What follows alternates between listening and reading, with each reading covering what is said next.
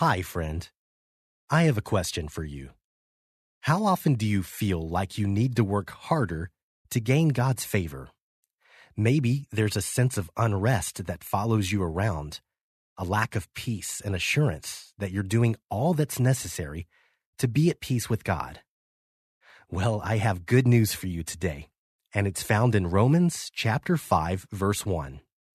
It says, "Therefore, since we have been made right in God's sight by faith, we have peace with God because of what Jesus Christ, our Lord, has done for us."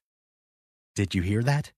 We have been made right in God's sight because of what Jesus has done for us. I don't know about you, but this gives me a lot of peace moving forward.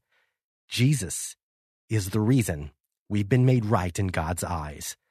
So let's celebrate that today. Father, thank you so much for sending your Son to make things right.